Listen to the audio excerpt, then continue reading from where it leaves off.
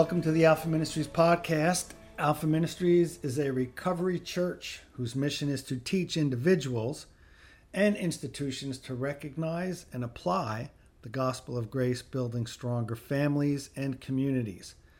Today's podcast is focused on one of the 12 steps of AA. John Glenn taught the steps to the church because Alpha Ministries contends that all people need recovery from something.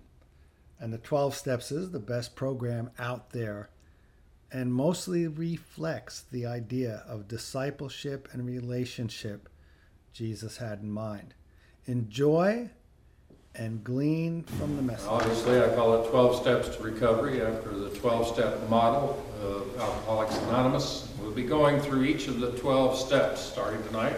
Step 1, for the next 12 weeks, we will be going through each of those 12 steps.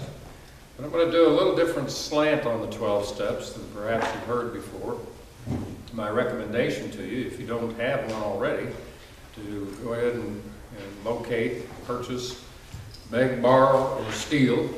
No, I don't steal it. We'll give you a big book. You all know what I mean by the big book. It's the AA manual. They call it a big book. It's actually a blue book. It has different colors. It comes in different sizes and shapes and editions and so on. But it gives you an overview of the program, the Alcoholics Anonymous program, which I want to just put a little plug in for right now. AA is the only faith-based program this country has ever known that has been successful, that has worked. It is a faith-based program. It is not a secular program. Even though it is not religious, it is spiritual and biblically based, as we'll see in our study. But it is the most efficient, most effective faith-based program America has ever seen. Now, it began back in the 30s, following one of the most desperate times in American history, the years of Prohibition. For you history buffs, you know what the years of Prohibition did to this country. Corruption, all levels, crime, and so on. Well, what was Prohibition? Prohibition was to keep people from becoming alcoholics. And they actually made alcohol illegal. Of course, that led to all kinds of crime, it led to all kinds of problems, social problems, one sort or another. And finally, when Prohibition was repealed, in my estimation at least, it was then that God chose to reveal to us what's going to keep people from being an alcoholic. And it was called the 12-step program of AA. I have no doubt in my mind that the 12 steps of AA were inspired by God. And if you know anything at all about the history of Alcoholics Anonymous, the founders, Bill W., Dr. Bob, and Clarence Snyder, the early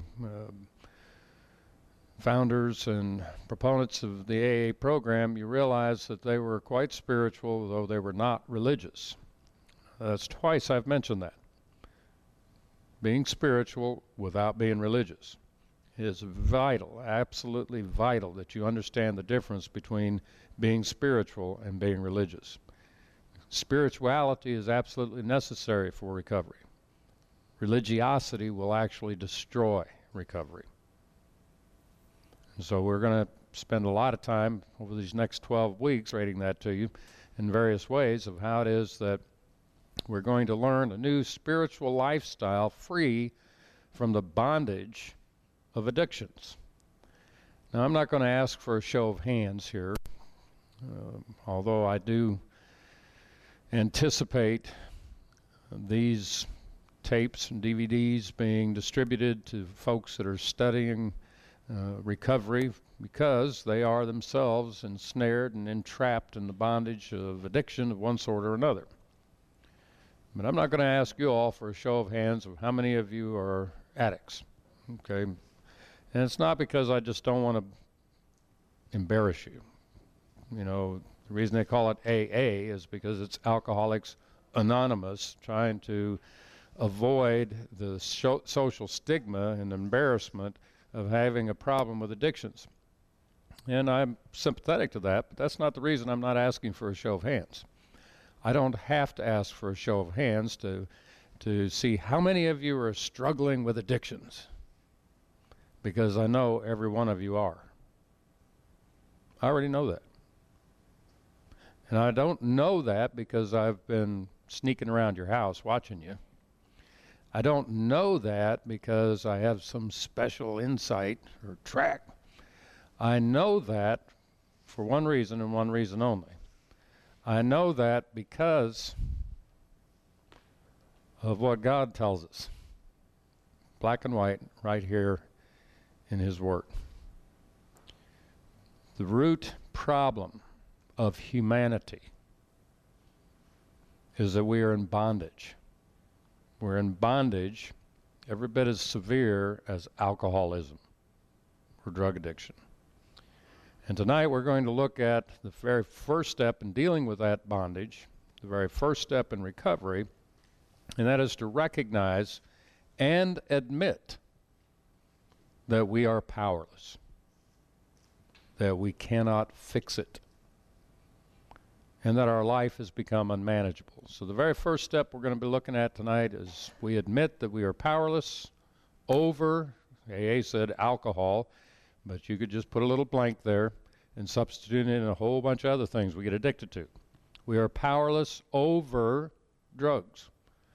We are powerless over the love of money, powerless over our approval addiction, powerless over sexual addiction, powerless over even religious addiction. I would simply substitute one word, one biblical term that we defined at great lengths in the Alpha series, one term in there that would cover all the bases, and that is we are powerless over our flesh.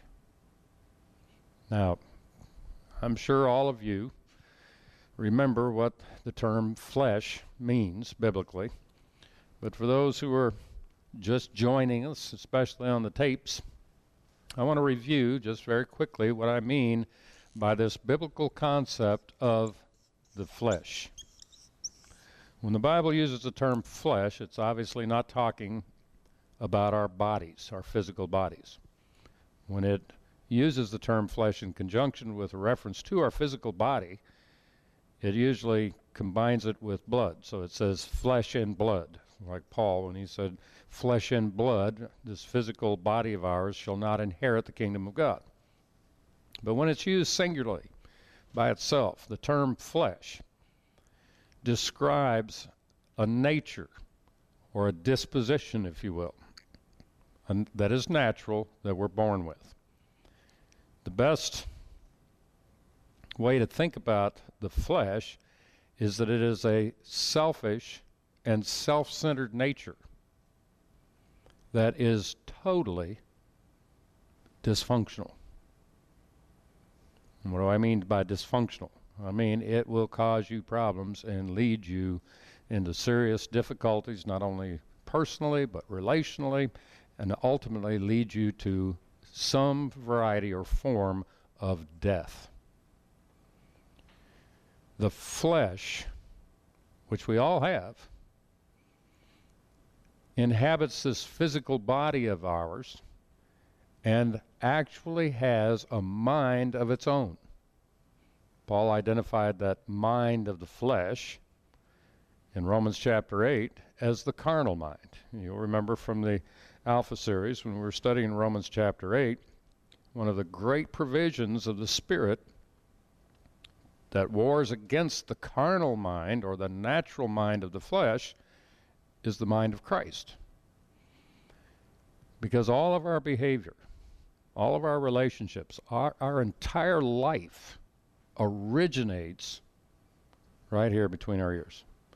It originates in what we're thinking, what we're believing, what we're perceiving.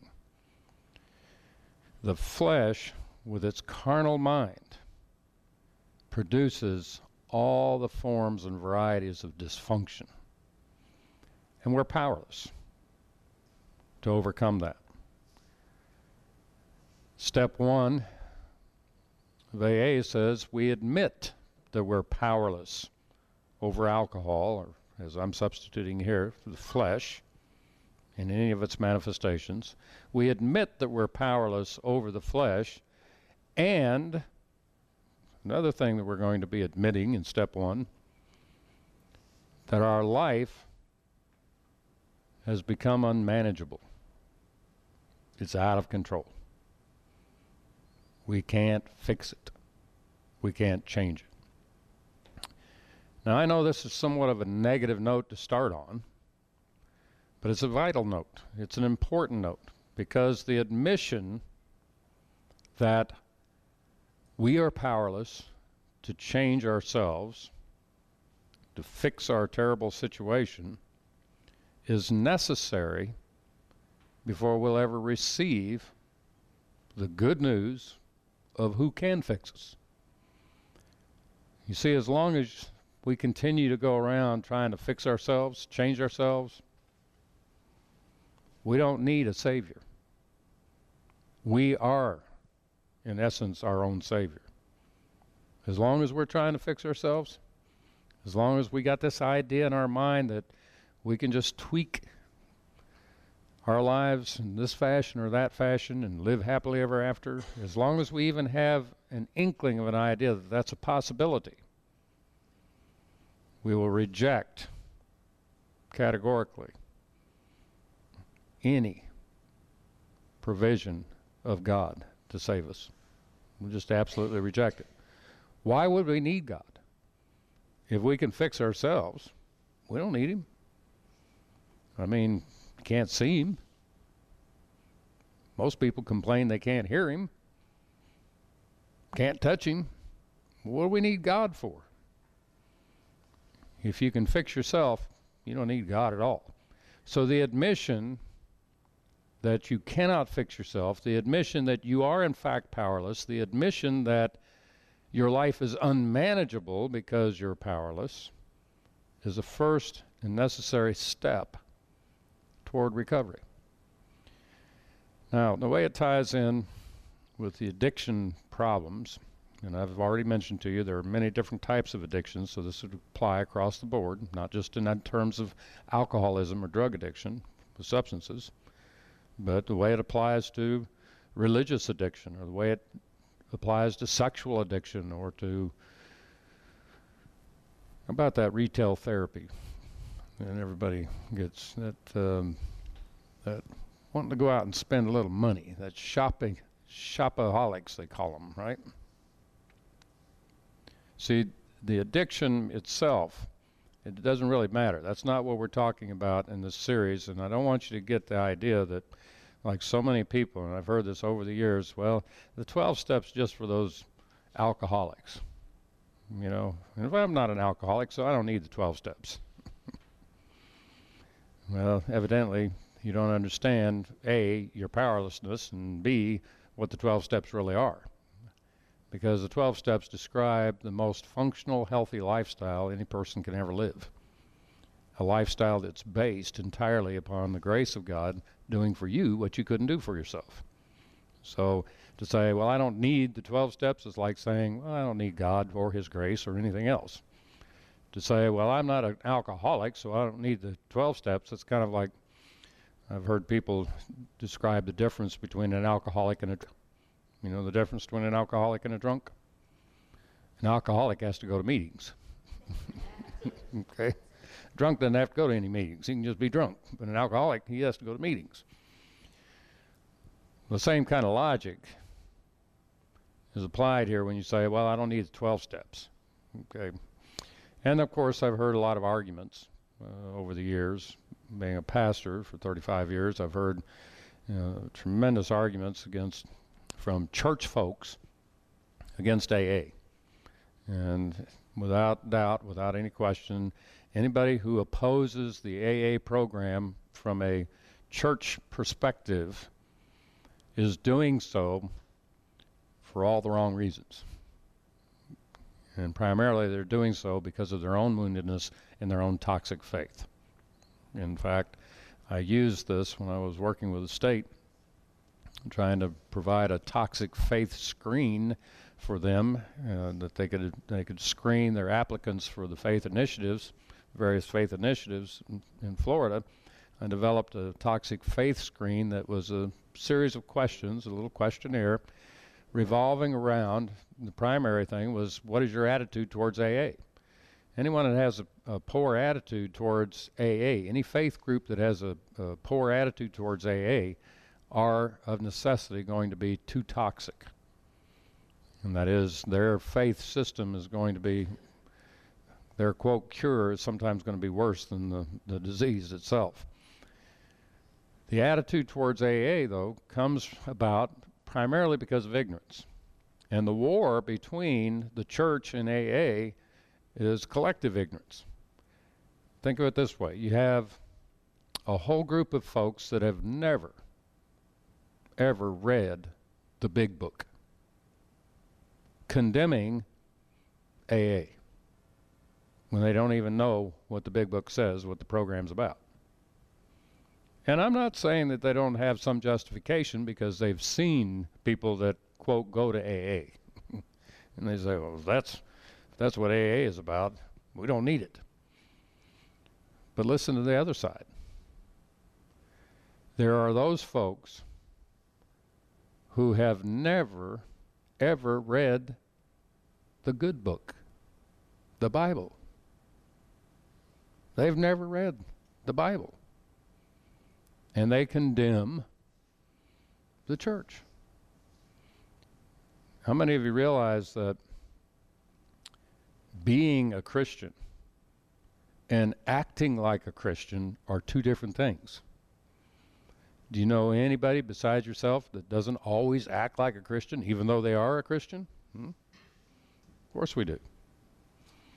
And if you look at certain, quote, Christian people and what they do and the activities that they're involved with, you say, well, is that going to church? Is that what happens to you when you go to church? Well, I don't want to go to church. You see the same argument is used on the other side when they look at someone in AA and say, oh, that's what AA does. So it's collective ignorance on both parts. When you take the time, as we're going to be doing over the next 12 weeks, to look at the actual AA program, what was written down, the steps, and you understand them biblically, and you see the correlation, particularly in what we've studied thus far in our Journey to Freedom course, in light of the Alpha series, you're going to see that the reality of the AA steps is the reality of the Alpha series lived out. In fact, I'll use this many, many times with folks who tell me, well, I'm in recovery, and the greatest thing that I've ever gotten a hold of in my life, and it's not just folks in recovery, but folks in the church as well, say the greatest thing I've ever come up with and discovered my whole life is the fact that I am a brand new person created in Christ Jesus. I'm a brand new person. I say, really? Yep. That is the greatest thing. I've heard the gospel. I know I'm a brand new person. And I'll ask them, well, have you done the 12 steps of AA? And they look at me and say, well, what does that have to do with anything? And I'll actually tell them, unless you've done the 12 steps, you're not living like the new person you are. I'll guarantee you. Now, does this mean unless you've gone to an AA meeting and you sat through a step study of one sort or another, you're not living like a Christian? No, that's not what I'm talking about. I'm talking about the reality of the principles of the 12 steps. The reality of that lifestyle that's described by the 12 steps is a healthy lifestyle of Christianity. Now, the first place it begins is right here in step 1. I'm taking that little digression just to emphasize its importance, because all addictions, no matter what flavor they are, they have one common symptom. The first and greatest symptom of an addict of any sort is denial. They refuse to believe they are addicted. It's an irony that the people that need recovery the most deny that they need recovery. they say, no, I'm not an addict. I'm not a religious addict. I'm not a drug addict. I'm not an alcoholic. I'm not a sex addict. And that denial process is so thick and so intricate in their mind that they insulate themselves from any possibility of change. What step one addresses is that denial. We admit that our life, that we ourselves are powerless and our life is unmanageable. We admit that there's a problem. Now that's a very all-important first step, very important first step in any recovery, because it breaks through that denial. But what does it take to get there? What does it take to get through denial? In our Safe Harbor program, we continually harp on this in the first 30 days of the program, that portion we call orientation. So I'm going to put you all in orientation tonight, all right? You're all in orientation. I'm going to ask you a couple questions here concerning your recovery. First is, do you need recovery?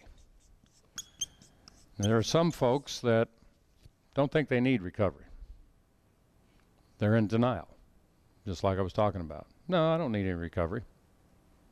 I'm not an alcoholic. In fact, some people I know that need recovery perhaps more than any alcoholic I've ever met would go so far as to tell you, I have never touched a drop of alcohol. Never touched it. I don't believe in drinking. I'm not an alcoholic, therefore I don't need recovery. Denial. I'll guarantee you there's another form of addiction there. Why? Because they're a human being with the flesh. They were born with it.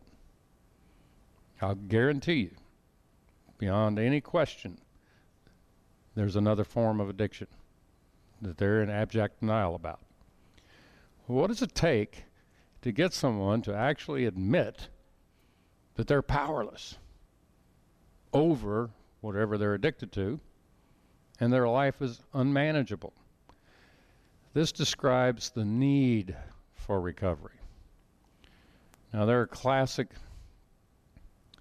little tests that you can administer on yourself and others, series of questions that you might ask yourself or others to determine whether or not you would qualify as a, quote, alcoholic.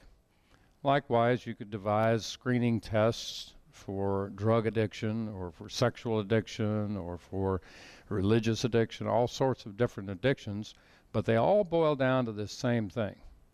It's a list of things that tell you you need recovery. In the case of alcoholism, drug addiction, it's fairly obvious. As a matter of fact, I frequently encourage people in recovery by telling them, listen, you're kind of ahead of the game here. You're ahead of the game because at least you know you need recovery. The rest of the world out there is just running around all fat, dumb, and happy. They need recovery, but they don't know it. They're still in denial. At least you know you need it. Well, what told them they needed recovery? One of the cardinal symptoms of that'll tell them is the law. When you've been arrested 4 or 5 times for DUI and you're about to lose your license, or you have lost your license has been suspended, and you're looking at a jail term, or you're on probation, all of a sudden you begin to get the idea, maybe I need recovery. Okay? See, the sheriff's office and our county jails do a tremendous amount of service to folks breaking through this denial concerning their addictions when they arrest them. And that legal entanglement tells you, well, maybe I got a problem here. Maybe I've got some kind of issue going on. But you can add usually to that list, there's a whole list of things that you could add here. In addition to legal problems, there's also the problem with homelessness. They're homeless. They don't have a place to live. Why don't you have a place to live? Well, I couldn't come up with a rent payment. Well, why couldn't you come up with a rent payment? Well, I spent it on booze or drugs. So I don't have a place to live. I can't manage my money and buy a place to live. One of the most classic issues that tell you need recovery is you got a lot of problems with your family. Family doesn't want to see you. They're relieved when you leave. They don't want to see you coming. You've got fights, continuous fights and struggles with the family issues. Wife, husband problems, parent-child problems, all kinds of family turmoil. That might be an indication that you need recovery. Another big indication is employment or job history. When you can't keep a job for any length of time, that has a strong indication that there's something going on in you that's keeping you from maintaining this job. Now, keep in mind, I'm not listing out all the possibilities here. I'm just giving you an idea of what tells you that you need recovery. What tells you need recovery are all these circumstances, not the least of which is the biggest issue that applies to all of them, is money. People who are addicted in any form are going to spend money on what they're addicted to. And that spending due to the addiction will become irrational. It's easy to see that in the case of drug addicts, looking for that next fix, willing to sell anything they've got, having to rip off other people and get in trouble with the law in order to buy the drugs. But the same principles apply in other forms of addiction as well. Approval addicts will spend all of their money to look good, to outdo the neighbor. They'll spend all of their money and all of their resources just to buy some friends, quote, friends. You see, money always comes back down to the main issue, because all of these other issues could be dealt with if you had enough money. But sooner or later, you run out of money to fix these issues. So you come to that unhappy position that says, maybe I need recovery. You're beginning to admit that you are powerless over the flesh, over the addiction, and your life, i.e. all of these things, has become unmanageable. At that point, usually, people seek some help. AA refers to this as hitting your bottom. Okay, when you've got no money, got no place to live, got no friends, family's kicked you out, you're in trouble with the law. Another biggie that always surfaces to one degree or another are health issues. You're sick. You've got various health issues as a consequence of the addiction. When all that stuff hits, they call that hitting the bottom. It's that simple awareness that comes that our life is unmanageable. Everything is falling apart. It's at that point that they're willing to admit to themselves and to others, to God,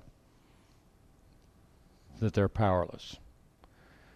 Now, I don't know about you all, but every time I've come to that kind of a bottom or a point in my own life, it's not been by choice. Okay, because my choice was to fix everything in my life. That was my choice. That's what I was after. I was after trying to make it work. I was after trying to manage my life. It was not by choice that I came, but it was by design that I came to that point. Well, whose design? Whose plan? God's plan. Let me give you a biblical story to illustrate this. Perhaps the most famous one that we typically use in recovery terms is that parable that Jesus gave concerning the lost son, who, as you know the story, went to his dad and said, "Give me my inheritance." He left, went to a distant country, squandered his money, his inheritance, and became destitute, wound up feeding the pigs, couldn't even eat what the pigs were eating, and finally came to his senses. He said, he admitted, "I'm powerless, and my life is unmanageable," which turned him around, headed him back to dad. And you all know that story. And we all could use that as an example of someone, when they get into the state of hitting the bottom.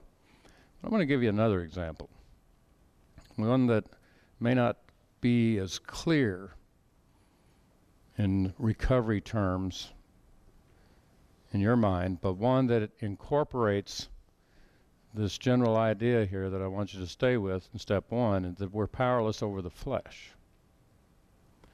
There was a fellow who was very zealous, a religious addict, if you will. His name was Saul, from a town called Tarsus. Remember him? Saul persecuted the church early on. In fact, he managed to manipulate his superiors to give him authority to travel from Jerusalem to Damascus to persecute, arrest, try, imprison, kill, if he could, those people who claimed to be Christians in the city of Damascus. And you all know the story. On his way, while riding his horse at 12 noon, the brightest part of the day, the bright sun was literally outshone by a brilliant light, a light that covered the whole earth. And it's so bright it blinded Paul, knocked him off his horse and in the dirt, and he was blinded. Now, we might say, well, he hit his bottom and that's why he turned around, and you could use it that way. But that really wasn't his bottom, that was the beginning. That was when Saul of Tarsus became Paul, the apostle. And as you know the story, he went on for 3 days blind. Ananias came in, laid hands on him. He received his sight. God spoke through Ananias to tell him that he had called Paul for a special mission and purpose. But that really wasn't Paul's bottom. That was the beginning of his life as an apostle of Jesus Christ. His bottom didn't come for some time later.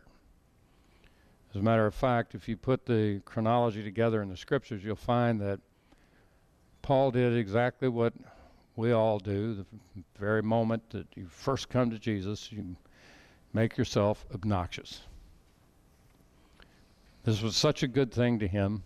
He wanted everybody to know about it, and so he went about preaching to everyone in Damascus.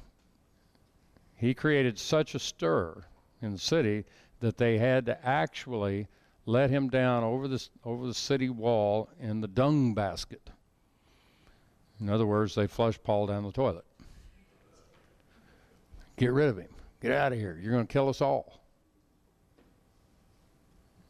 He spent the next 3 years in the Arabian desert by himself, not just because he probably stank, but because God had a purpose in teaching him.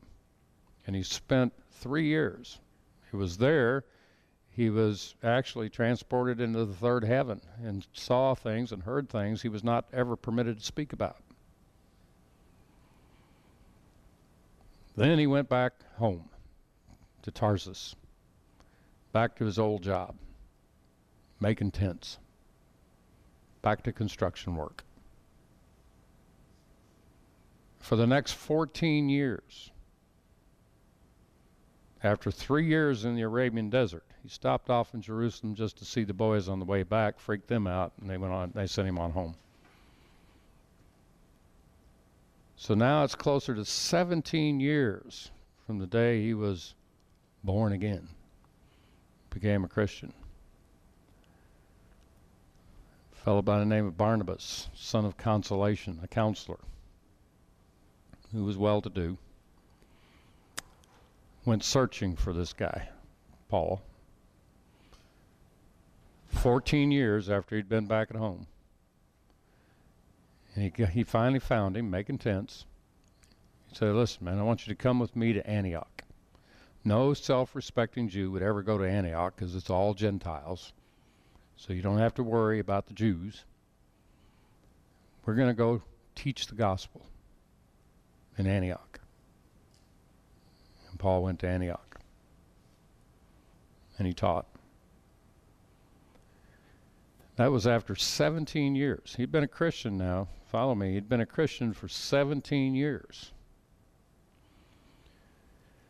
Now, it was from Antioch that he and Barnabas went on their first missionary journey.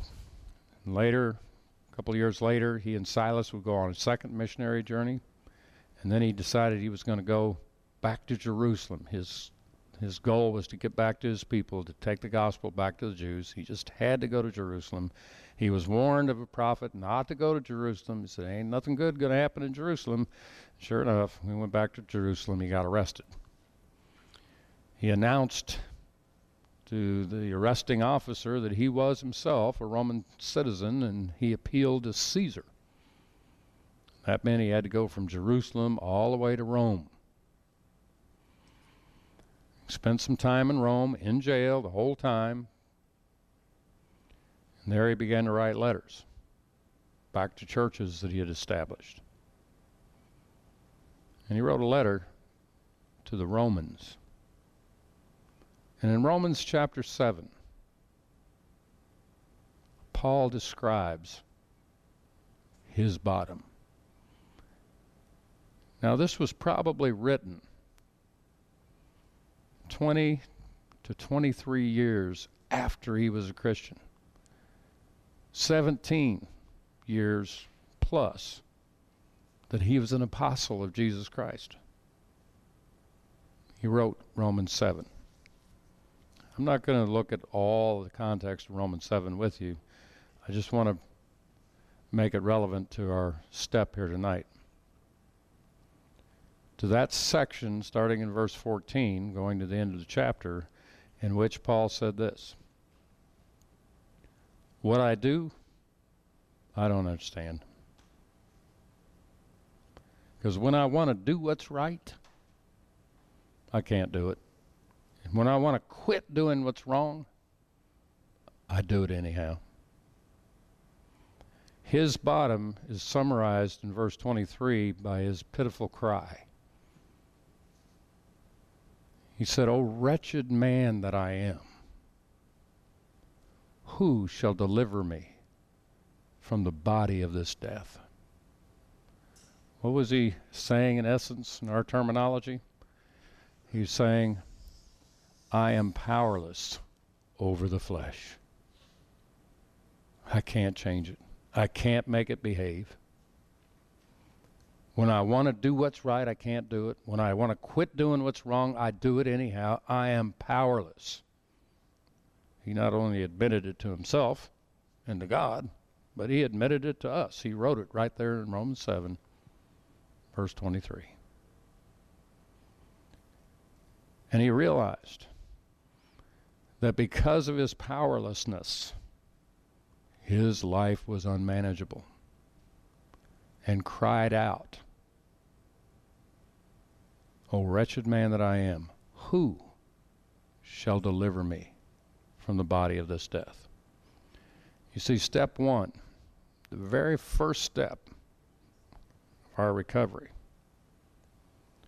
requires a realization on our part that we have absolutely no power whatsoever to affect any change in the flesh.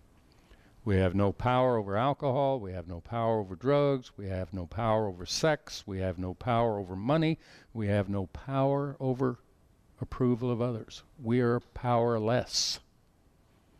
And as a result, our life has become unmanageable.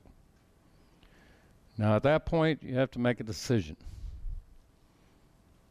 You know, as we've illustrated here, you need recovery. But here's the fundamental decision that has to be made, not only at that point, but from now on, through all the steps. The question is now, I know I need recovery, but do I want recovery? See, there's a big difference between people who just need recovery and people who want recovery. There's thousands of people out there running around every day that need recovery. Even though they themselves may be in denial, you can look at them, you can see their life, you can see how unmanageable it is, you can see everything falling apart in their families, you can see losing their jobs, mismanaging their money, you can see all kinds of issues and problems with them. And you say, man, they need recovery. Yeah, they need recovery. Well, what's the problem? They don't want recovery. Now, there's a whole bunch of reasons which we'll go through as we progress along in our step study here. There's a whole bunch of reasons as to why they don't want recovery, not the least of which is they don't understand what recovery is. Because in between the needing recovery and the wanting recovery is kind of a no man's land called abstinence.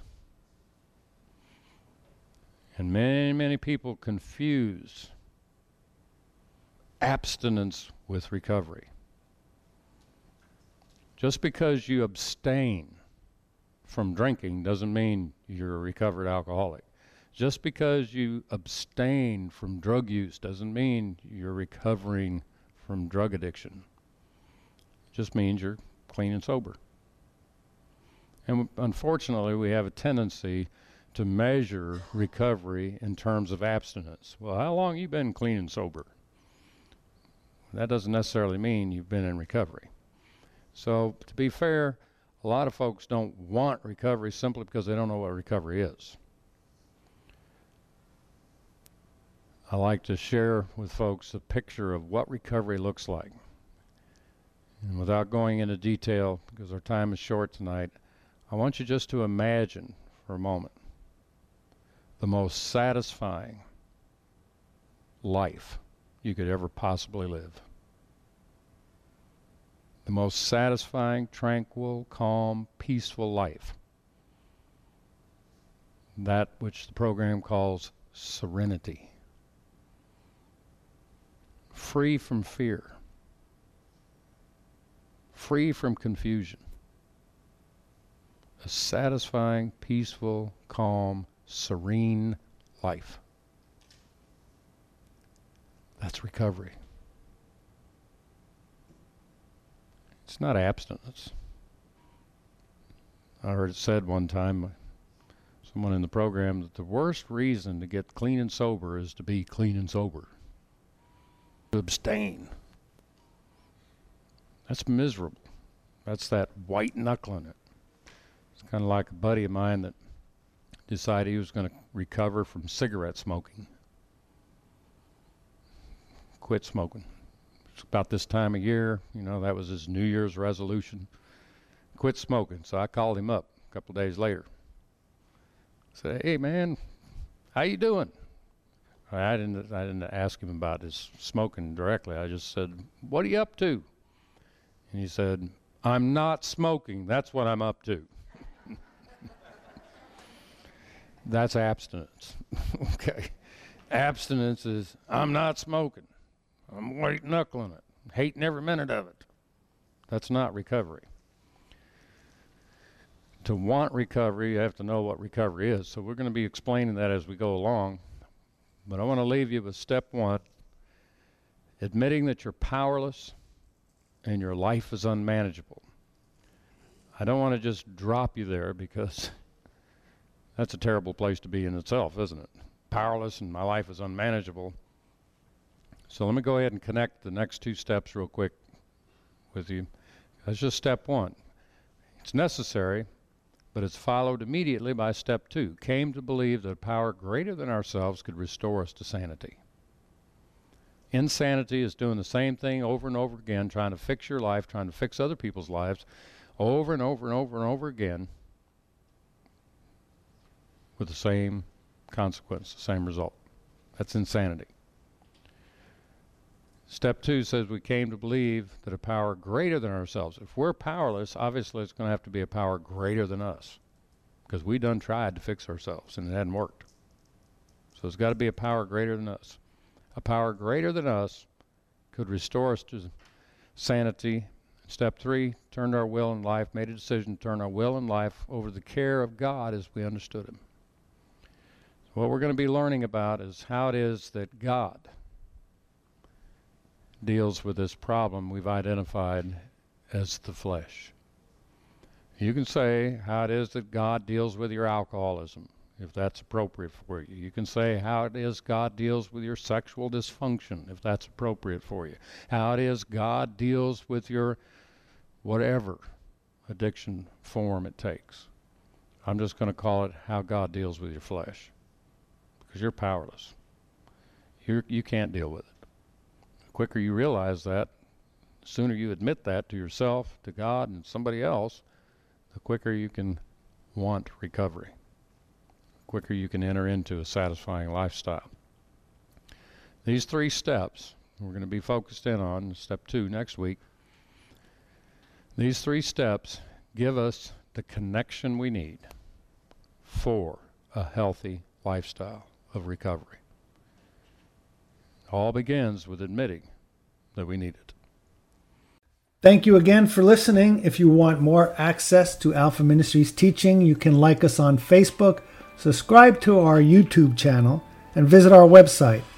All times and dates for services and other events are on our website listed in the show notes.